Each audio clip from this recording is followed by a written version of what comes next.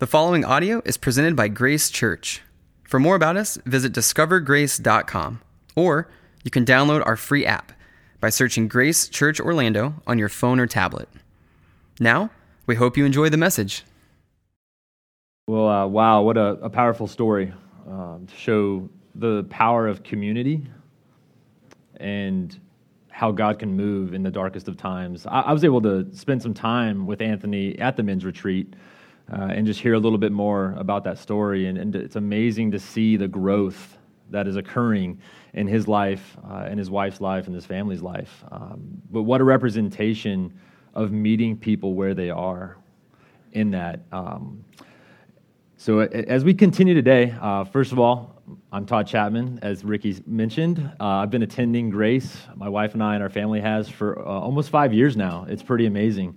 We moved to Florida a little more than 5 years ago. I took a job opportunity, and we realized now that God was doing something so much bigger at the time than we realized. You see, at the time we were kind of struggling in our faith and attending regular church back in Denver, where I was from. And when we moved here, it was a change for our family. Katie went from working all the time to at home. Plus, surprise, a week after I found out, or I took the job, we found out we were pregnant with our second child. So there were some challenges there. We didn't have the supportive family around us. Her family's from Washington, I'm from Colorado, and so we were really in need of a community.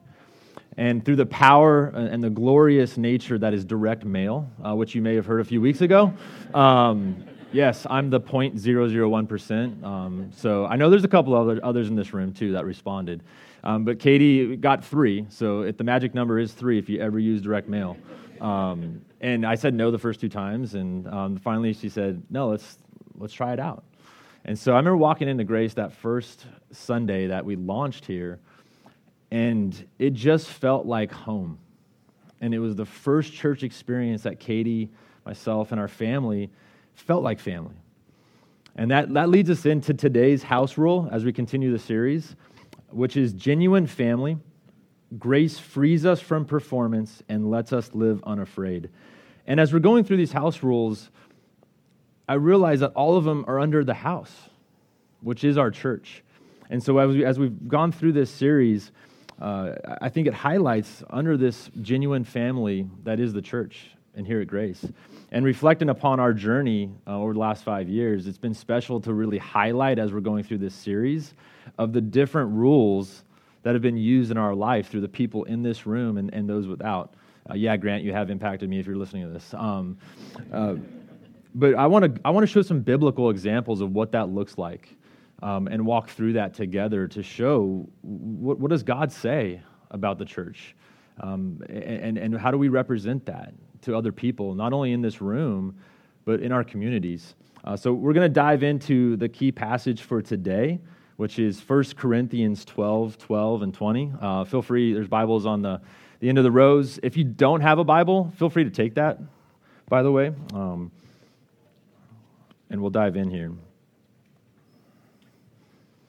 So 1 Corinthians 12 to 20. For just as the body is one and has many members, and all the members of the body, though many, are one body, so it is with Christ. For in one Spirit we were all baptized into one body, Jews or Greeks, slaves or free, and all were made to drink of one Spirit. For the body does not consist of one member, but of many. If the foot should say, because I am not a hand, I do not belong to the body, that would not make it any less part of the body. And if the ear should say, because I am not an eye, I do not belong to the body, that would not make it any less part of the body. If the whole body were an eye, where would be the sense of hearing? If the whole body were an ear, where would be the sense of smell? But as it is, God arranged the members in the body, each one of them, as he chose. If all were a single member, where would the body be? As it is, there are many parts, yet one body. And as I reflect on this, the first point I want to make today is genuine family belongs together. Genuine family belongs together. As we see here in verses 18 and 19, but as it is, God arranged the members in the body, each one of them, as he chose. If all were a single member, where would the body be? As it is, there are many parts, yet one body. And even looking and reflecting upon our church experience, but also in God's church, we all have different giftings. We all have different talents and backgrounds and hurts and pains as we're walking into this room and walking out in the world. But we are called to be together. God created us that way, to be in unity, to be one. The way I think about that, God did use this height. He does use it for these drapes and hanging some curtains. I think my crown in heaven is going to be a golden drape. Yeah, Mike, I've slacked recently, I know. But he also used it for basketball. An amazing way of bringing me in it. I grew up around sports most of my life. My dad was a coach, and that was a big part of growing up. And the way I reflect on this, for me, is in team sports, even though you may have individual talent, even though you may have all the skills in the world, you still need to be cohesive and you still need to be moving in the same direction for that common cause or common goal. And looking back on that, even Michael Jordan, which some might argue, I mean, he didn't need help, but I would say he did. LeBron, anybody? And so for us to be alone, we weren't meant to be isolated, which I believe is the opposite of family, is being isolated and being alone. I remember when we moved here, I took the job. Well, about 3 or 4 months in, we went through a merger, and half of our staff at the office were fired. And I'm the new kid on the block, right? And so I'm looking around. I mean, this guy's gone, and I'm just waiting. When's my number called? And I remember during that time, there were some extreme dark nights and dark moments where I wanted to pull away from the church. I wanted to pull away from a lot of people. I mean, even Katie, my kids, I was really shut down and dealt with that anxiety of what if. I mean, I moved my family across country. I was even doubting God, going, we prayed. We know you sent us here. So what's going on? I remember one Sunday when I was in the midst of this, I didn't want to come to church. Heads up. Some Sundays I don't want to go to church. And I remember calling a man in this room, a couple men, and one threatened, which is funny. He threatened, I know where you live, so I will bring you to church today. And I remember arriving, and these men rallied around with me and prayed right over me, and were in the midst of my struggle. And what a beautiful sign of we're not meant to be alone, and we're doing this together. And they meeting me where my burden was. And some of you might be going through that today. My encouragement, though, is lean in, press in, and ask for help. Because we're not meant to be on an island. We're not meant to be isolated. We are meant to be in the body. God created us to be part of his family. So I want to look at Romans 8:14 and 17, and I think this highlights it well, that you were called and created to be a part of his family as a believer. You were adopted as a part of his family. So we're going to look at Romans 8:14 and 17.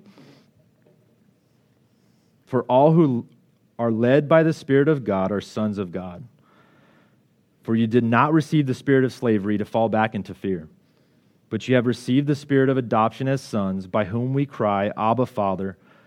The Spirit himself bears witness with our spirit that we are the children of God. But you have received the Spirit of adoption as sons. And in the Bible says we were enemies of God. Grant says that a lot of times when we're in communion. At once he looked at us as a stranger and an enemy, but he accepted us as sons and daughters. He could have done it any other way. He didn't need us to be family members. Christ died to justify our sin on the cross. That sin was paid in full. It was finished. But he goes further. He adopts us as a member of his family. And what a beautiful sign of God's grace in our life. Next point I want to make is genuine family serves sacrificially. Genuine family serves sacrificially. I'm going to highlight that in Mark 10:45. As Jesus says, for even the Son of Man came not to be served, but to serve, and to give his life as a ransom for many. What an ultimate sign of sacrifice that Jesus came and showed us how to lay down your life. And he calls us to that. Love one another as I have loved you. John 15:13, Jesus said, "This is my commandment, that you love one another as I have loved you. Greater love has no one than this, that someone lay down his life for his friends." Ricky highlighted this really well with the extraordinary servanthood house rule. And as I look around and I think about the people who serve our church, the worship team, how amazing. I wish I could be up there. I really do. So if you're next to me most Sundays, I'm sorry. If you're next to me, I think I'm, again, I don't know, Edwin McCain, anybody back in the day? Yes, I'm a child of the 80s and 90s. Maybe AHA, by the way. But our talents are given and engaging, right? And so for us, use those gifts. We're called to use them. Paul says use those talents. Use them. Work out your salvation with fear and trembling. That's a workout like training, like an athlete. So use those gifts that have been given. And I look around this room, this is a school, right? So this doesn't just happen. Mike and our Grace Ops team does an amazing job getting here early. Ricky and the worship team. Our Grace kids, they're right now loving on our children, teaching them about Jesus. How special is that? And then people who love them. Heads up, I love my kids. I joke. I kind of tolerate other kids. So, I mean, don't judge me. Or if you do, just judge me silently, as we talk about here at Grace. But use those. And another sign of those is radical hospitality, another house rule we talked about. And a reflection of that in my life was when Katie and I, we've had multiple kids here. We have 4 kids now, all under 7. That's why I have to tolerate other kids, because we barely tolerate ours. But I remember we also had some dark times there. We lost a child when we were here, and I remember being in the hospital looking at Katie and being paralyzed, where I wanted to help her and I wanted to take the pain, and we didn't know where to turn. We didn't know where to go. And people showing up at our house with meals and just being present with no amazing counseling. These people weren't, again, there to just be with us, but they were to be with us, not just to give us some, again, psychological therapy at the time. It was just being present. And when we didn't know how to move, we needed to eat. We needed to move on. We needed people to watch our kids. But on the other side of that, we got to celebrate with our other kids. And they were there to celebrate too. I think this is highlighted really well in Romans 12:13 and 15, which says, "Contribute to the needs of the saints and seek to show hospitality. Bless those who persecute you. Bless and do not curse them." And this is a key point. "Rejoice with those who rejoice and weep with those who weep." And I just, as I reflect on those scriptures, that was lived out by people in this room. And some I haven't seen in a little while and are surprising me today. But meet people where they are. And I think what a sign of the family and a way to love the people around us and extend that family. The next point, genuine family is messy. Genuine family is messy. You hang around long enough here at the church, you will be disappointed. Heads up. We're not perfect. We're far from it. There's going to be conflict, right? Some of my strongest conflicts I've had has been with my brother and my sister. I was a middle child, so I was fighting with everybody all the time. I was 99% I was involved in some way, maybe instigated. The other 1% was probably an instigation. And I remember, because we loved each other so much, we also knew how to push each other's buttons really well, right? And today we're very close, but there was a lot of conflict at times. Even as an adult, I'd like to think I've grown up a little bit. Katie may disagree with that. We still have challenges at times with my family, and there's deep hurts and conflict. That could happen here, and maybe you guys are dealing with some of that today. Maybe there's some family hurts going on in your life. Maybe there's some broken relationships that need to be restored. And for one, I pray that you guys would lean into God and ask for guidance there. But reach out. And 1 Corinthians 1:10 says, "I appeal to you, brothers, by the name of our Lord Jesus Christ, that all of you agree, and there be no divisions among you, but that you be united in the same mind and the same judgment. So people may be difficult to deal with. We may have hurts. We may have pains. We may go through loss and grief like Anthony and his family. Then don't know where to turn. But lean in and overcome those differences. Christ shows us that. We are unified in Christ. So even though we may come from different backgrounds, we may dress a little different, we may like little things like video games, and again, not growing up a little bit where I can be a nerd with that. But it doesn't matter because Christ calls us to unity. Christ calls us to be one within that body.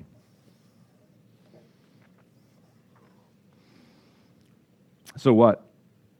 So what do we do now with that, right? And looking at these scriptures, looking at what is there, I think the cure to isolation is to engage with your family, to serve your family, and grow your family. Do life together. This isn't a one-time a week thing. And for so long, I remember being in those seats asking, what can the church give me? What can the church give me? How can the church serve me? It was a very self-focus. And funny enough, my growth in the Lord was stagnant at that time. And being here at Grace, I've seen that flip a switch. And someone told me, stop asking what the church can do for you and start asking what you can do for the church. How can you serve? Use the talents that you have. Lean in. Do life together. We see this described very well in the early church in the book of Acts. In Acts 2, 42 to 44, it says, "And they devoted themselves to the apostles' teaching and the fellowship, to the breaking of bread and prayers. And awe came upon every soul, and many wonders and signs were being done through the apostles. And all who believed were together and had all things in common." I like the beginning of that. And they devoted themselves to the apostles' teaching and the fellowship. They talked about the word, but they met. They met. A great way to do that is Grace Communities here. And during those times, those people that were there for me were in those Grace Communities. So if you're not in a Grace Community, get in Grace Community. I promise it's going to change the way you think about church. It's going to draw you closer to God and get you further closer to God. To the breaking of bread and prayers. Again, meeting outside of church, doing life together. So here's some action steps I encourage you and really push you to do. 1, show up. Show up. Attend regularly. Start there. If this is your first step in a church, welcome for one. We're glad you're here. But show up. Mike Adkins, the senior pastor of Grace, he says, when you show up, God shows up. When you show up, God shows up. So get here. Be here. Again, join a Grace community. Serve. Serve on a ministry team. If you're not already serving, I encourage you, use your talents. Reach out to somebody. We have people out in the lobby who will be gladly looking to add on the Grace Ops, for example, and hang curtains. If there's any other tall guys in here, I'll be looking for you. But serve. And I'll tell you, you're missing out on a blessing by reaching out and serving others. You're missing out on a true blessing of God. And then invite others. Share this beautiful gift that is God. Share this beautiful gift that is Jesus. I love in Anthony in the video that Kyle, the pastor over in Oviedo, the worship pastor, saw a need in his community, saw his need there. Guys, there's broken people all around us in this area and everywhere that are broken, that need a community, that were designed for community, that don't even know where to turn. They don't know where to go. So what a way to show that and be a light to them in their need. And it's just an amazing story of Kyle and Grace. They weren't going to their church. They were just in their neighborhood. And how God used that and honored that to draw Anthony into his family.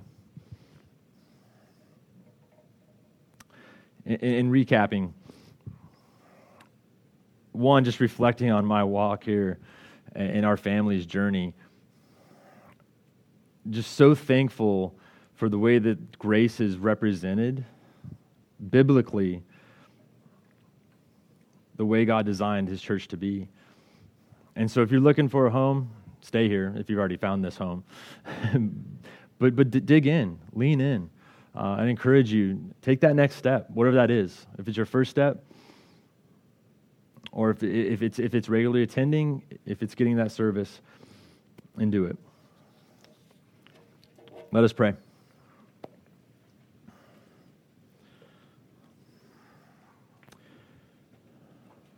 Well, Father, we just come before you. Thank you, Lord, for the opportunity to be in your church. Lord, we're thankful that you have called us here today, wherever we are, Lord God, with you. I just pray that you draw your people close to you in this room. Lord, we know that family, it may be messy, Lord. Family may be broken in their past. Maybe their earthly family and the representation of that is a lot of hurts and a lot of pain. But Lord, may they draw into you. May they look into you during this time, Heavenly Father. Restore those relationships. Redeem those relationships, Lord God.